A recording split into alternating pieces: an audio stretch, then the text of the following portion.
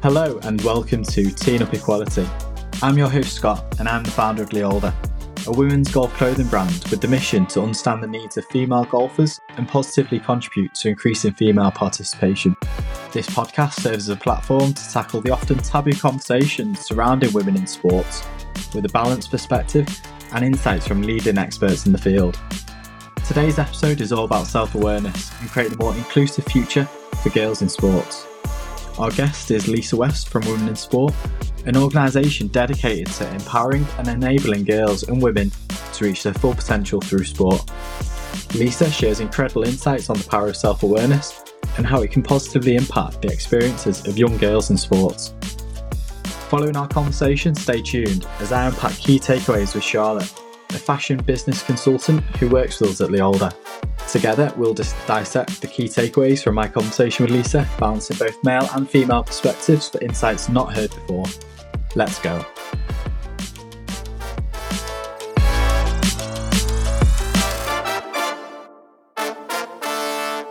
Lisa, welcome to Teen Up Equality, first guest on the podcast. So hopefully it's a heavyweight episode. Can you just introduce yourself for the audience? Yeah, hi. Thank you so much for having me. I'm very excited to be here.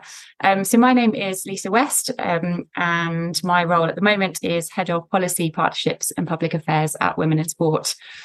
So I suppose a bit of background to how I got here. I've spent my career in grassroots sport.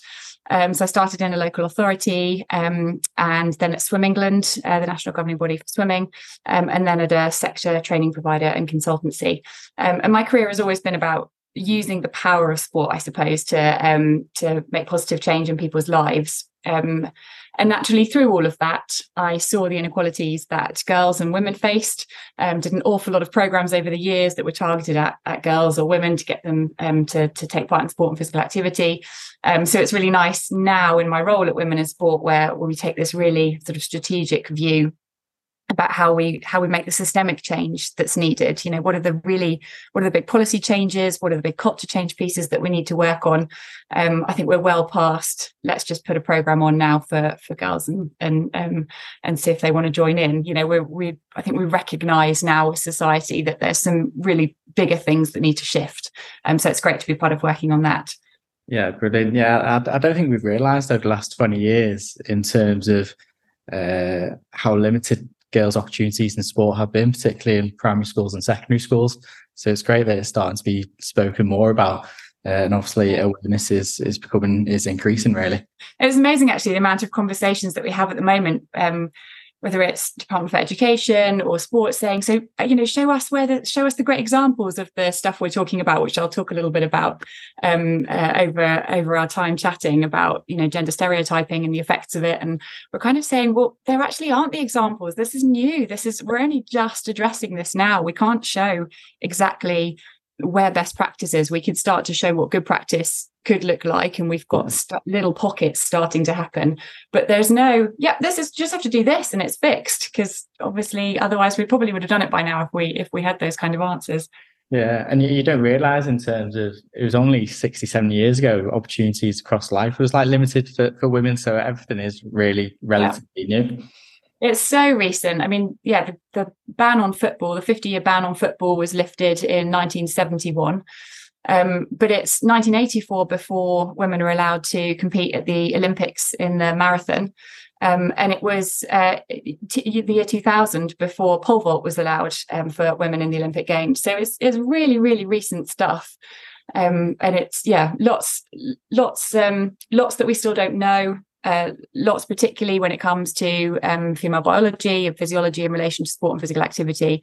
There's just so much we don't know. So it's all new, and it's just a great time to be working in women's sport with sort of eyes open to what the potential is, both, you know, investment opportunity from a professional sport perspective, but from a how it can really make a difference to women and girls' lives in society more broadly, and the role sport can play. Do you want to talk more into, I know you've done a recent project based on the impact of the mixed classes within PE through primary schools.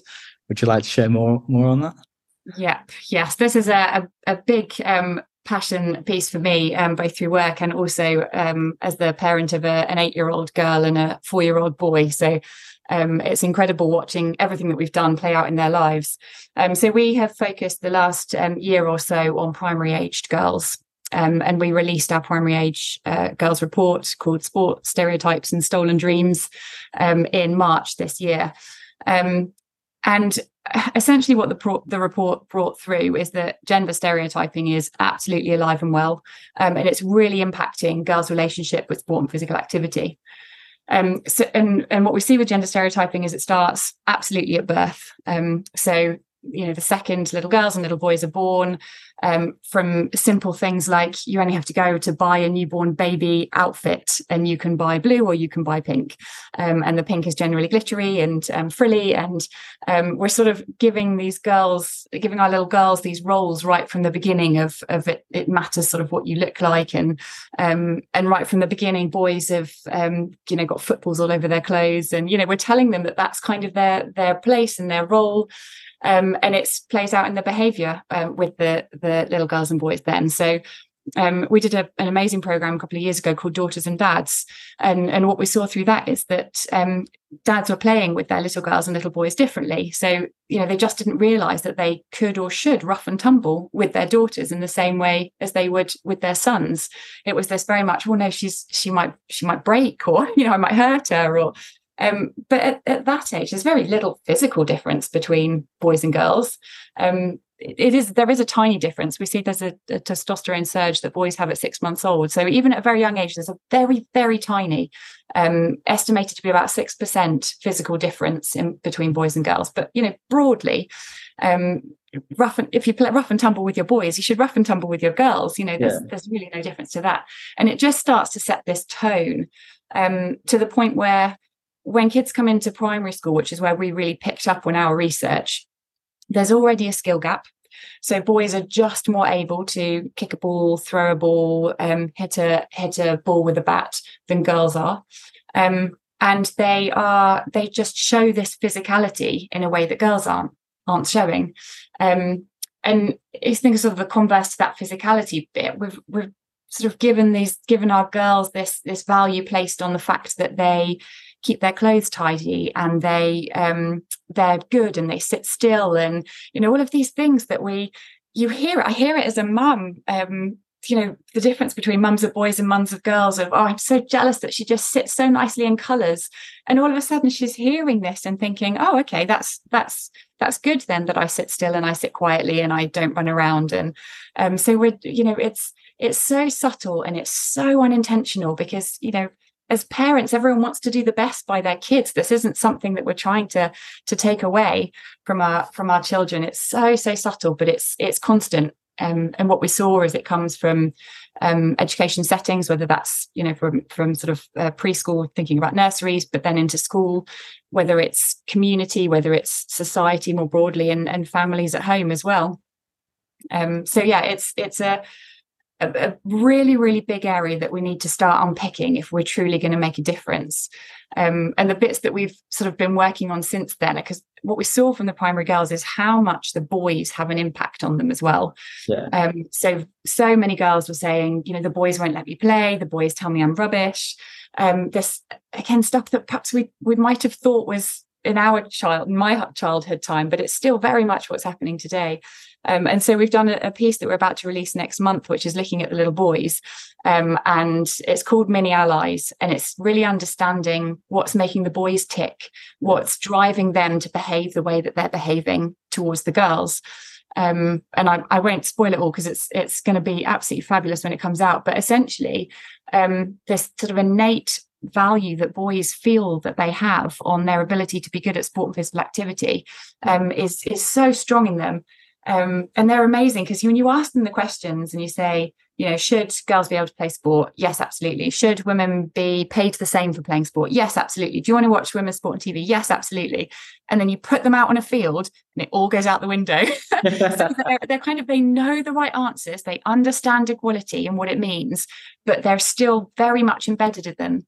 This sort of this sport is synonymous with their value as a human being that we're putting in our boys, that we're just not putting in our girls in the same way.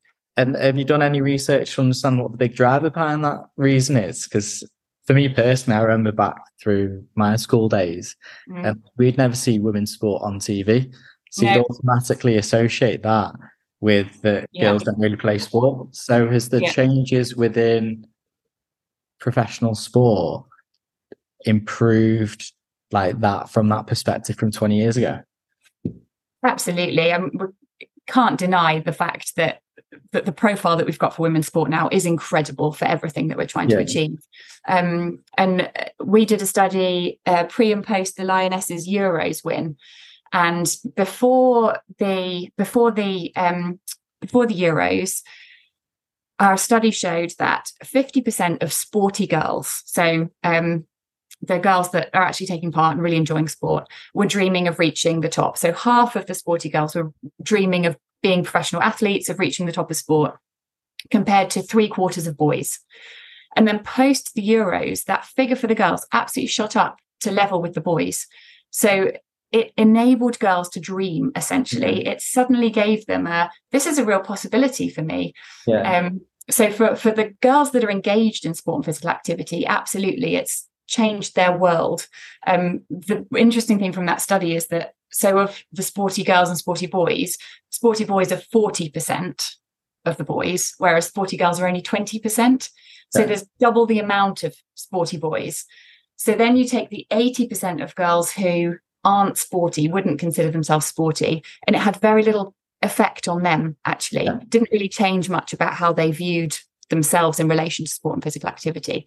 So what we've done is we've totally unlocked the girls that have access.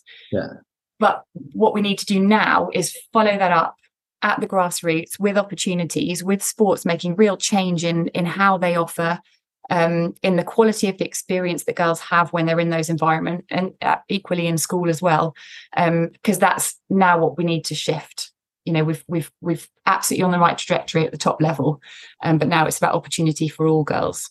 Yeah, and if there's any parents out there with daughters that don't show an interest in sport, is there anything they can do to encourage that, and to not in a pushy way, but in an opportunity way? Yeah, incredibly interesting. Because as I said, a lot of this sort of behaviour and pattern, we heard from so many parents, oh, she's just not into that. She's just a girly girl. And we kind of have split these things as if because you're a girly girl, you can't be into sport.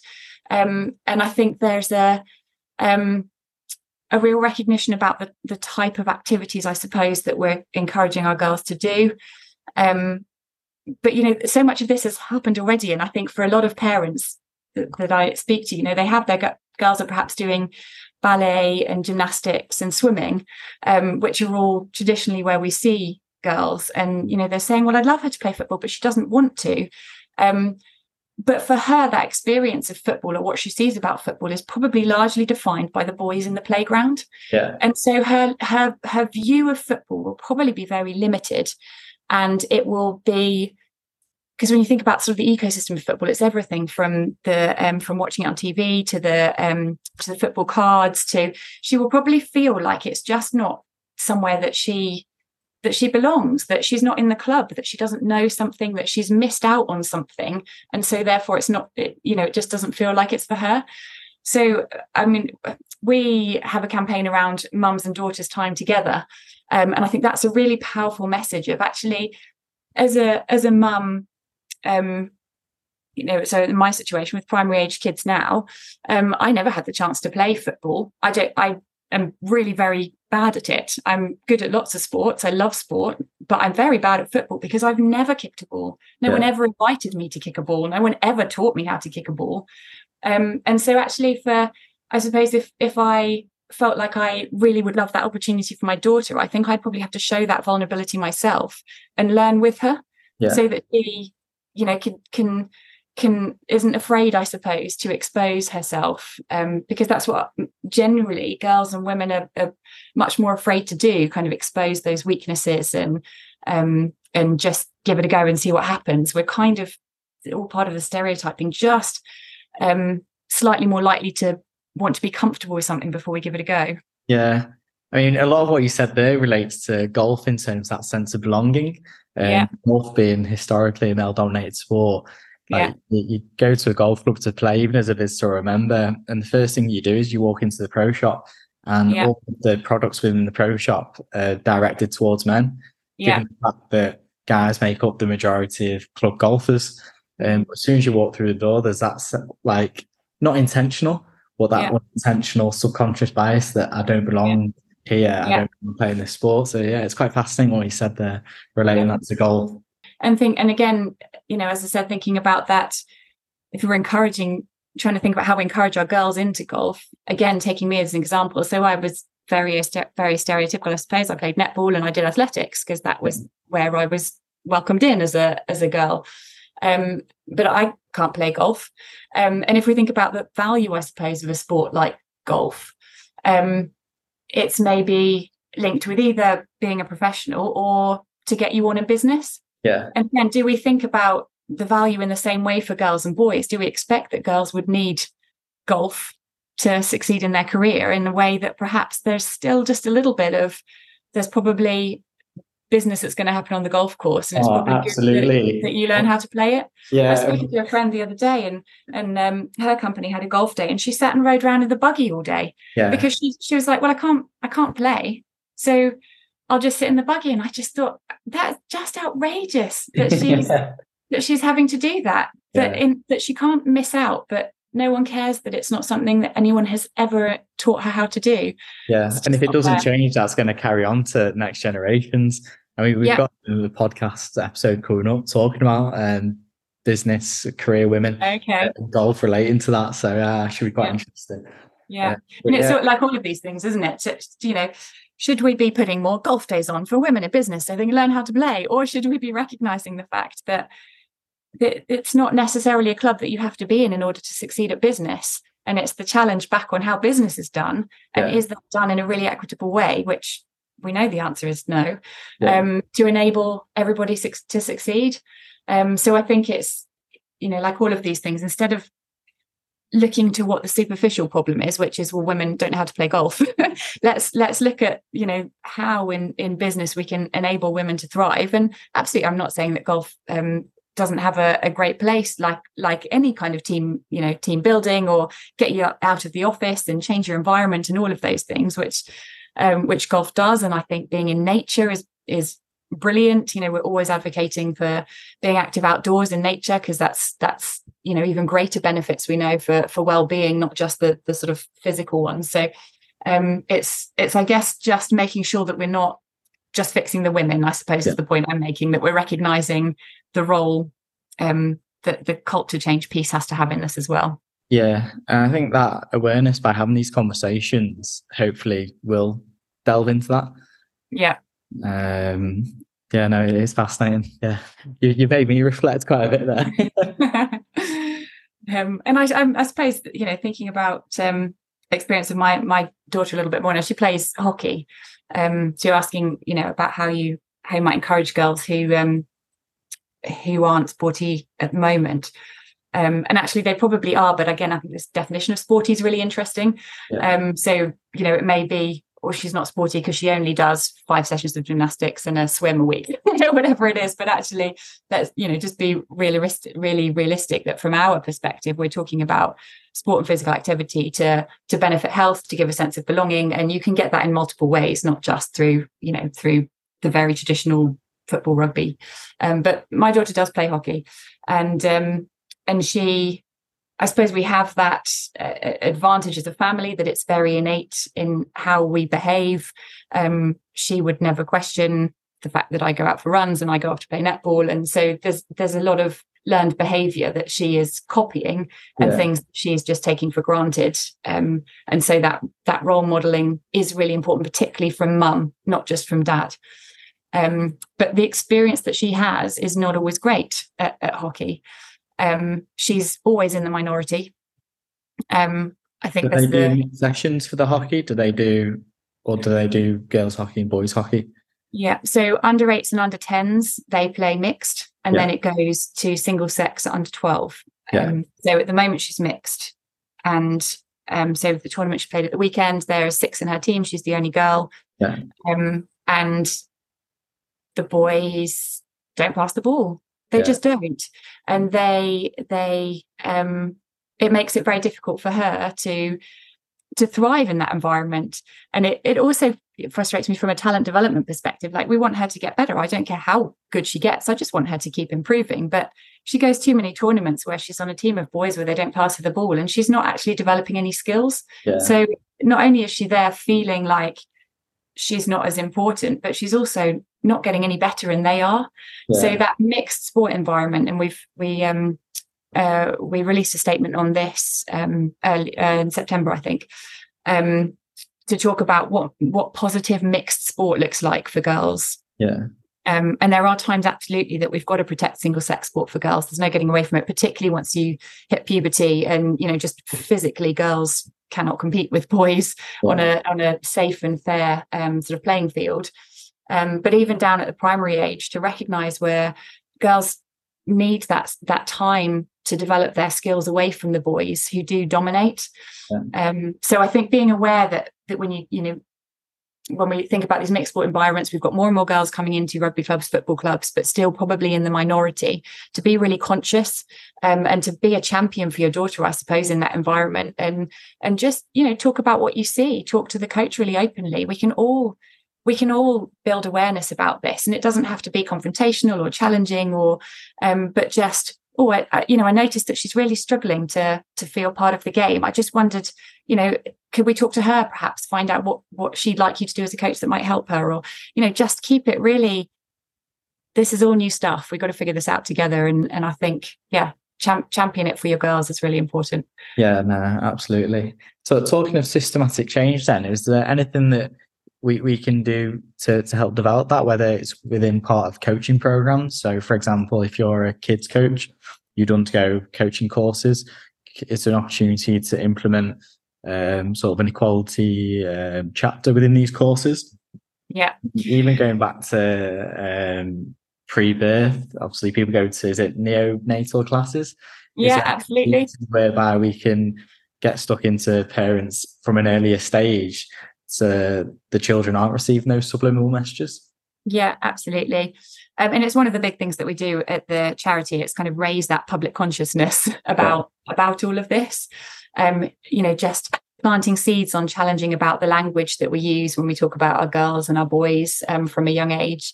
Because it's all just this drip effect that adds up to something bigger. It's no one thing in its own right that is causing a problem or making a difference here. It's going to be the collective bit by bit.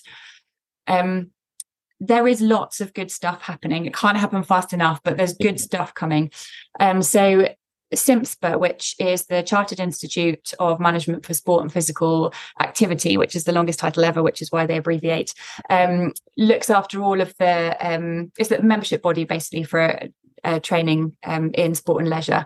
And they have just launched professional standards around women and girls. So we now actually have a framework to say, when you're writing a qualification, should you be mapping against in terms of what you're educating your coaches or your fitness instructors or whatever it is around women and girls. So there's markers like that are now lines in the sand to help progress. There are, I suppose there's a couple of parts to it, because there's as I said before, there's the physiological side of the fact that up until now, we've never even talked about the impact of girls having periods on sport and physical activity, about what it means for their bodies. Even, as elite athletes, it's been ignored for years. Periods have been just suppressed by using the pill. It's been an inconvenience. There's been absolutely no chance of women having babies as professional athletes. They have to retire and then go off and have babies because, would have no idea how to deal with that or rehab post birth, etc. So there's lots of movement in that space, which is great. I think one of the more interesting sides from a coach's perspective, I think really true for perhaps a golf pro as well, is to really understand all of this gender stereotyping and really understand where, at the point that you've got a girl or a woman, no matter her age, in front of you, what her experiences are likely to have been at the point that she's getting there. And it's not necessarily always about doing something differently with boys and girls, but it's just having that understanding.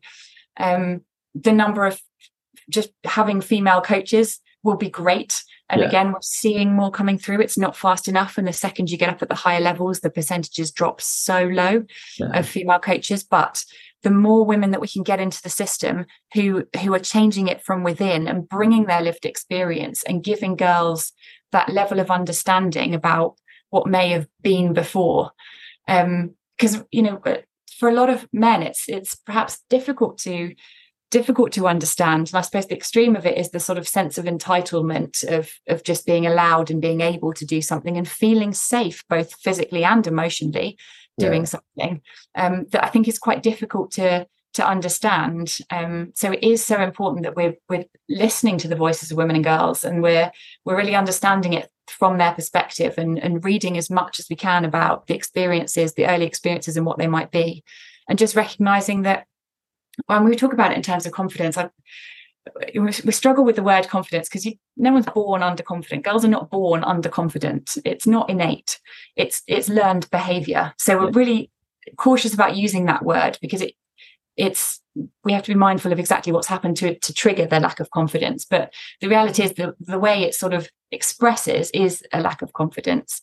And to just understand that and to be more mindful about how we're coaching girls and introducing them to the sport is really, really important. And I think every coach can do that quite easily.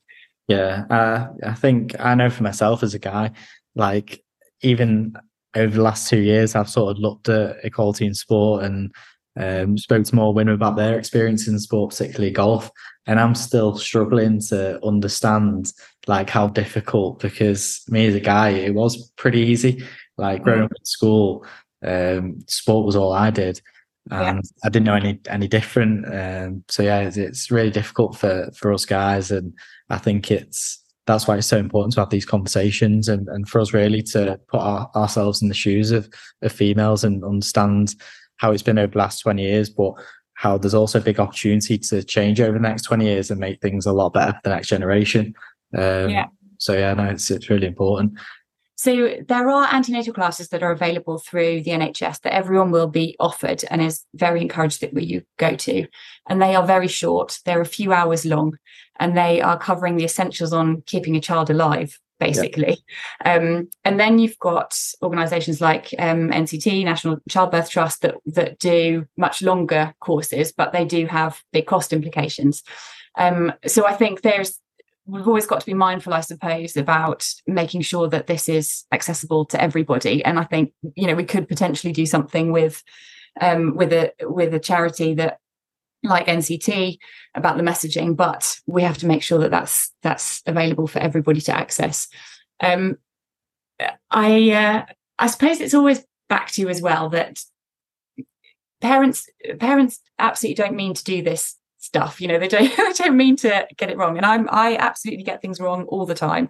I'm constantly reminding myself to not talk about the way my daughter looks, not to never compliment her, but to never make her feel valued by the fact that she puts a pretty dress on and she looks lovely, because I just don't talk about my son in that way. I'll call him cute or I'll, but it's not of value. And it's quite hard to do that because we're quite programmed, and you hear it all the time. Oh, you look so lovely in that dress, and gosh, don't you look smart in your tie? And it's just that different tone and language. But I think it's very difficult to teach somebody. I think it's something you probably have to just raise awareness of and for people to start to become conscious of, and then you can check yourself. So yeah, I think it's potential, but I think we don't want to be teaching people how to raise their kids. We just want them to understand about the impact that it has on lifelong love of sport and physical activity. And for us, that's what it's all about. I think that love and why we see this mass dropout at the transition from primary to secondary school, because girls are doing sport at primary age because it's easy to do. It's quite available at school. They're often doing, as I said, kind of swimming and ballet and dance, which are all quite early specialist type activities. Actually, if you've not reached a certain level in most of those by the time you're 9 years old, then you're probably looking at dropping out, is the reality. And so very few girls will continue those things into secondary. They'll generally drop off at the end of primary. So I think it's yeah, we haven't cemented this love enough. It's they're doing it, they don't love it enough that when it gets hard, or we reach the barriers that we face, whether it's even that just feeling when you walk in somewhere and think, I don't think I belong here, I don't think anyone's expecting me. Yeah. That it's just too easy to then give up. And what we see as well, the difference between mums and dads and how they treat their children. So mum is likely to support her daughters and sons equally in sport and physical activity. Dad is 20% more likely to encourage his son in sport and physical activity than his daughter. Yeah. But mum probably had a less positive experience in general of sport and physical activity. So at the point that perhaps the daughter comes up and says, I want to give up, dad's much less likely to push. If his son comes up and says, I want to stop football, he'll be like, I'll take you, don't worry, it's fine. If his daughter comes up and says, I want to stop football, he'll probably say, okay. And I've heard that from multiple parents where dads are just saying, I wouldn't push her in the same way that I would my son. Yeah. But because mum's got all of this baggage potentially about her experience of sport and physical activity when she was young, if her daughter says, I'm not enjoying it anymore, she says, okay, that's fine, because I know how hideous it is. I wouldn't want you to carry on doing it either. So we've got all of this kind of this baggage and expectation that parents are carrying about how they're then reacting at the point that perhaps the daughter's coming and saying, I want to stop. So I think that is a really crucial moment for how parents can support and just not perhaps take at face value, because there's so many different ways of being active, and we mustn't stop that love of being active. There's so many ways, and we've got to find another way. Like growing up, dads to us, we grew up, it was myself and my brother. If we were ever struggling with anything, dad would always say, when the going gets tough, the tough get going. Yeah. And there's no reason why you can't say that to your daughter, really. No, exactly. Yeah, that gendered language is so interesting. And we've done work with parents about words that they use, and the top 3 words are the same for both boys and girls. I think funny, kind, and I've forgotten what the third one is, but kind of those fairly generic. And then the second you drop out the top 3, it goes into very boy and girl words of princess and gentle and quiet and shy for the girls, and for the boys you get boisterous and active, and they're just so gendered. So I think parents they want to assume that their kids are the same thing. We'll all tell you our kids are kind and they're lovely. But then the second you start getting parents to describe their boys and girls, and it's almost like it's a personality trait. Sport is a personality trait. It's not. It's an activity, and that it's so synonymous. And I think we, in so many parts of our lives, we don't realise how that plays out. Yeah, and the skills that you can teach you, particularly as an early child, like going back to your project, the Big Sister, and resilience being the biggest trait that the girls develop throughout time, participate in that program. So it's really, and I guess that resilience comes from that feeling like you belong. It's from feeling like you're doing something that you're valued for. That's what builds resilience. And so I guess definitely we can play with our girls as much as we do with our boys at home. Why wouldn't we say to our daughters, let's go and kick a football around? But I just think that's not happening as much as it could do. My mum made me laugh, because she's got 3 granddaughters and then a grandson. So my 2 nieces, and then my daughter, and then my son. And we were talking all about this, and she suddenly went, I've just realised every time we take Alistair out, we put a football in the car. I never did that for any of the girls. And it's just, she hadn't even occurred to her. They've never played football. Neither of them have any interest in football, my mum and my dad. But suddenly they're looking after a boy and they put a football in the car. She couldn't even explain why she did it. It just happened. It's become second nature to everyone, and hopefully that's the cycle that we can break over. Exactly. It's just challenging it, and using this great opportunity we've got now with the profile of women's sport to just keep challenging what it means for girls on the ground, as well as what it means for the potential future female athletes that can now dare to dream about it. It's going to be such an exciting time, and looking forward to the changes that are going to be upcoming over the next 10 years. Absolutely. So we'll leave it there for today. Thank you very much for joining us. And thanks for having me. No worries. Cheers, Lisa. So, Charlotte, thoughts on the podcast episode with Lisa? Yeah, so I found it really interesting from obviously the perspective of a female. I thought it was really interesting when Lisa mentioned the stats around dads encouraging boys to do sport and to pursue a particular pathway in sport and exercise, and actually it being lesser encouraged in young girls. And I think that's resonated a lot with me because I remember growing up and not really being pushed to do things. I tried lots of sports, whether it was like an individual or a team sport, and never actually stuck with anything. And I think maybe if I was a boy, a male, would that have been, would it be more of encouraged and kind of when things are hard to, just keep going? And I heard something recently around, I think it was on a podcast actually, where they were talking about, children, encouraging your children to do things and to be things. And if a child wants to quit at something, then actually encouraging them to only quit when times are good. Yeah. So if things are really hard and they're saying, right, I want to quit, I don't want to continue doing this anymore, I want to knock it on the head. And if that's when things are difficult, actually wait until they're really enjoying it and times are good and, things are maybe a little bit easier for them, then say, do you want to quit now? And obviously the response is in most times going to be, no, I don't. I'm enjoying it. I want to continue. So I thought that was really interesting. And I think it kind of brought me back to what Lisa was saying in how boys are definitely more encouraged. And I can totally resonate with that myself because I was never pushed. And I'm not saying that's, anything wrong on my parents, but yeah, they didn't encourage me to keep going. Yeah. And they said, okay, you don't want to do anymore, that's fine. And that was kind of the end of it. Maybe on to the next thing. Yeah, I found it that linked into what Lisa said about the stereotypes of boys being boisterous and maybe parents taking pride that the boys are active playing sport, where parents take pride in the little girls being cute, shy, a little bit introvert, and that stereotype of how we see young boys and how we see young girls. Definitely. And I think things have shifted slightly. I have 3 young nieces and they're always doing sports, gymnastics, different kind of activities. And I think they definitely seem to have more opportunity than when I was younger, 20 years ago when I was in their situation.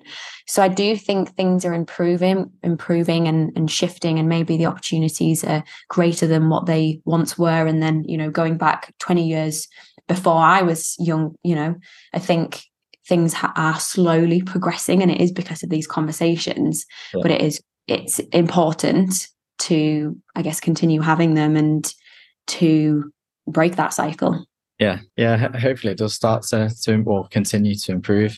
But yeah, the one thing that I picked up on in the podcast was when Lisa talked about the mini allies, and they were talking to the young boys in primary schools and asking them all the questions about equality in sport, and they answered in all the correct way.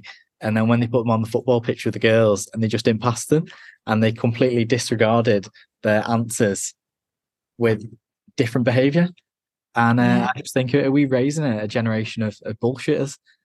I mean, like you look at like brands talking about sustainability, and they say all the right things, but their actions are different to what they say. And then it's also equality in sport. I think people value what they say more than what they do. And I think that's a real big problem as to why things aren't progressing as quick as what we probably maybe expected or would have hoped. Yeah, that's really interesting. I liked how you linked it back to sustainability as well, because I see that a lot. People kind of talking the talk, but never actually kind of actioning on what they're saying. You say they value one thing, but their actions are, show a big disconnect. So I think, that's really interesting. And I think, could it be to do with that atmosphere when they are in the thick of it with the other young boys on the football pitch, let's say, kind of, I don't want to say toxic masculinity, but when they're all kind of together and they're thinking, oh, I don't care, like don't want the girls involved, this is a boys' sport.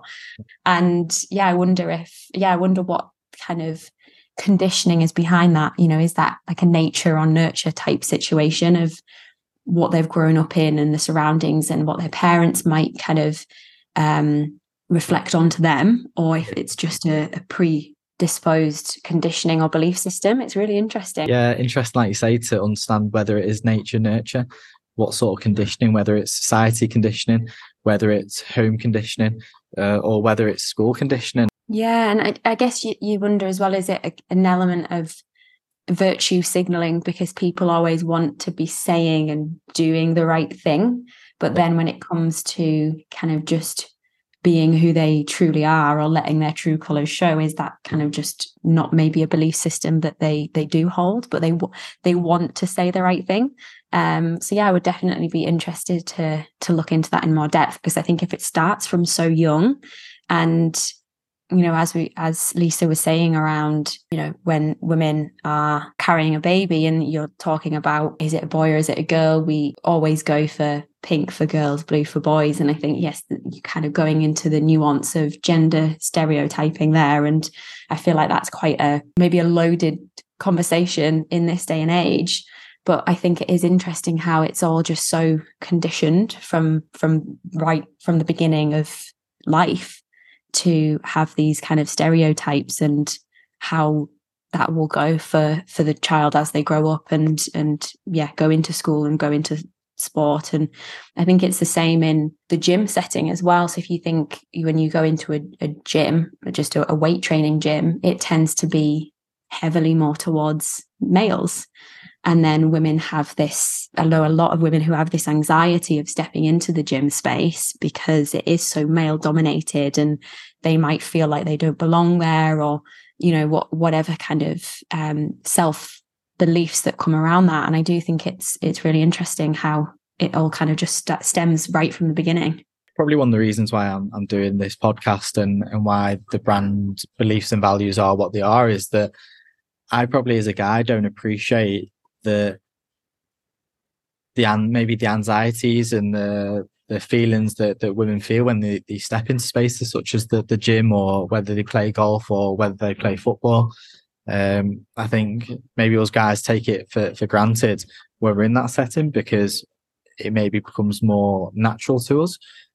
Yeah, I think I think it's not intentional per se, and it's nobody's fault, like necessarily, but I do think it's, as a team, our responsibility to kind of make a shift and to allow women to maybe feel more comfortable in certain environments and encourage them to get involved. And I think, as we've spoke about in the past, especially in the golf space, that it tends to be that a guy is playing golf and he's encouraging his partner or your girlfriend, wife, whatever, to start getting involved and to come along with him. And I think that seems to be how women generally, I don't want to stereotype, but how women generally are introduced into the sport. And I think it's the same, for me. I kind of recently enjoyed watching a bit more rugby, and it's definitely through my partner. That's not something that I would have necessarily enjoyed to watch or be part of as an individual.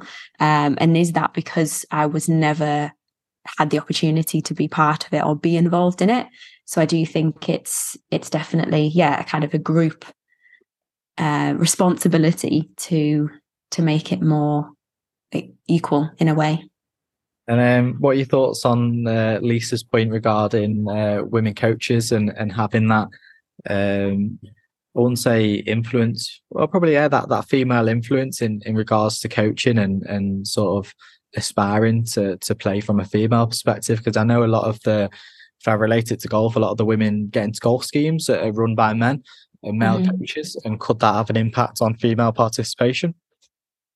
Yeah, I think it's like anything really. If I use this example of, if you're going to a doctor as a female, you're probably going to want to see a female doctor. A male, you're probably going to want to go and see a male doctor. It's kind of, if you're in a situation where it's not necessarily a vulnerable situation, but in sport there may be times when it is a bit more, you kind of open a bit more.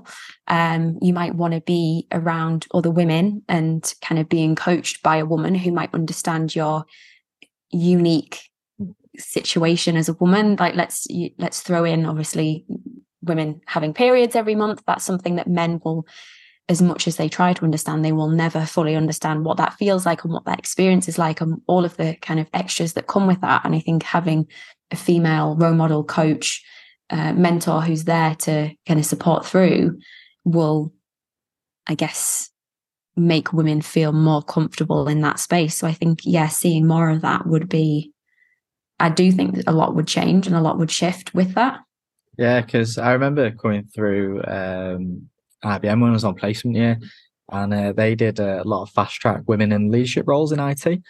And at the time, I didn't really understand why women were getting, or the girls in our cohort were getting the opportunity for fast track leadership programs, whereas the lads weren't. And then as you get older, you come to appreciate the reason why that's needed is because we need to fast track women to leadership roles so that the next generation have got those role models that they can look up to, aspire to, and ultimately learn from. Yeah, it's interesting. I see a lot more opportunities for things like grants and funding for female business owners, female entrepreneurs. And it does tend to be because, men have had an abundance of opportunity in not just sport, not just in business, but kind of industry wide. And I think now women are starting to be given more of those opportunities, and gosh, it's still not equal. There's still a gender pay gap, and you still see more male entrepreneurs and business owners, coming from my industry or from the industry I have experience in. The fashion space is absolutely full of male entrepreneurs. And I think, being able to open those opportunities for women as well, and encouraging them to, have the same, opportunities is, it's important. And I think, men not necessarily feeling emasculated by that and thinking, okay, this is cool. I've had plenty of opportunities and I continue to have plenty of opportunities open to me. So it's good to see that what I'm part of is allowing women to have the equal chance. Absolutely. And I think it's just challenging that self-awareness of everyone, so that when they are put in certain situations or they see certain situations, to maybe behave differently as to what they might have done prior. Yeah, definitely. I think it's just kind of questioning your own narrative as well. And, we've all, depending on how you've been brought up as well, we all have our, belief systems. And I think that it doesn't have to be stagnant. It doesn't have to be something that you cannot change. You can change your mind. You can change your perspective. And it's okay to do so. And I do think a lot of that comes from, like I was saying before, a bit of that toxic masculinity. And I don't want to throw that word around because I think it can have a really negative connotation, but maybe being in a group setting with other males, do men want to openly say, well, I'm a feminist, I believe in equal opportunity for women, without fear of it kind of being like how that might be received, let's say. And I guess I probably not had that fear, but that may be concern. And what I've learned in such a short space of time, sort of learning more about this topic, is that most of the women who talk about this sort of stuff come from a balanced place.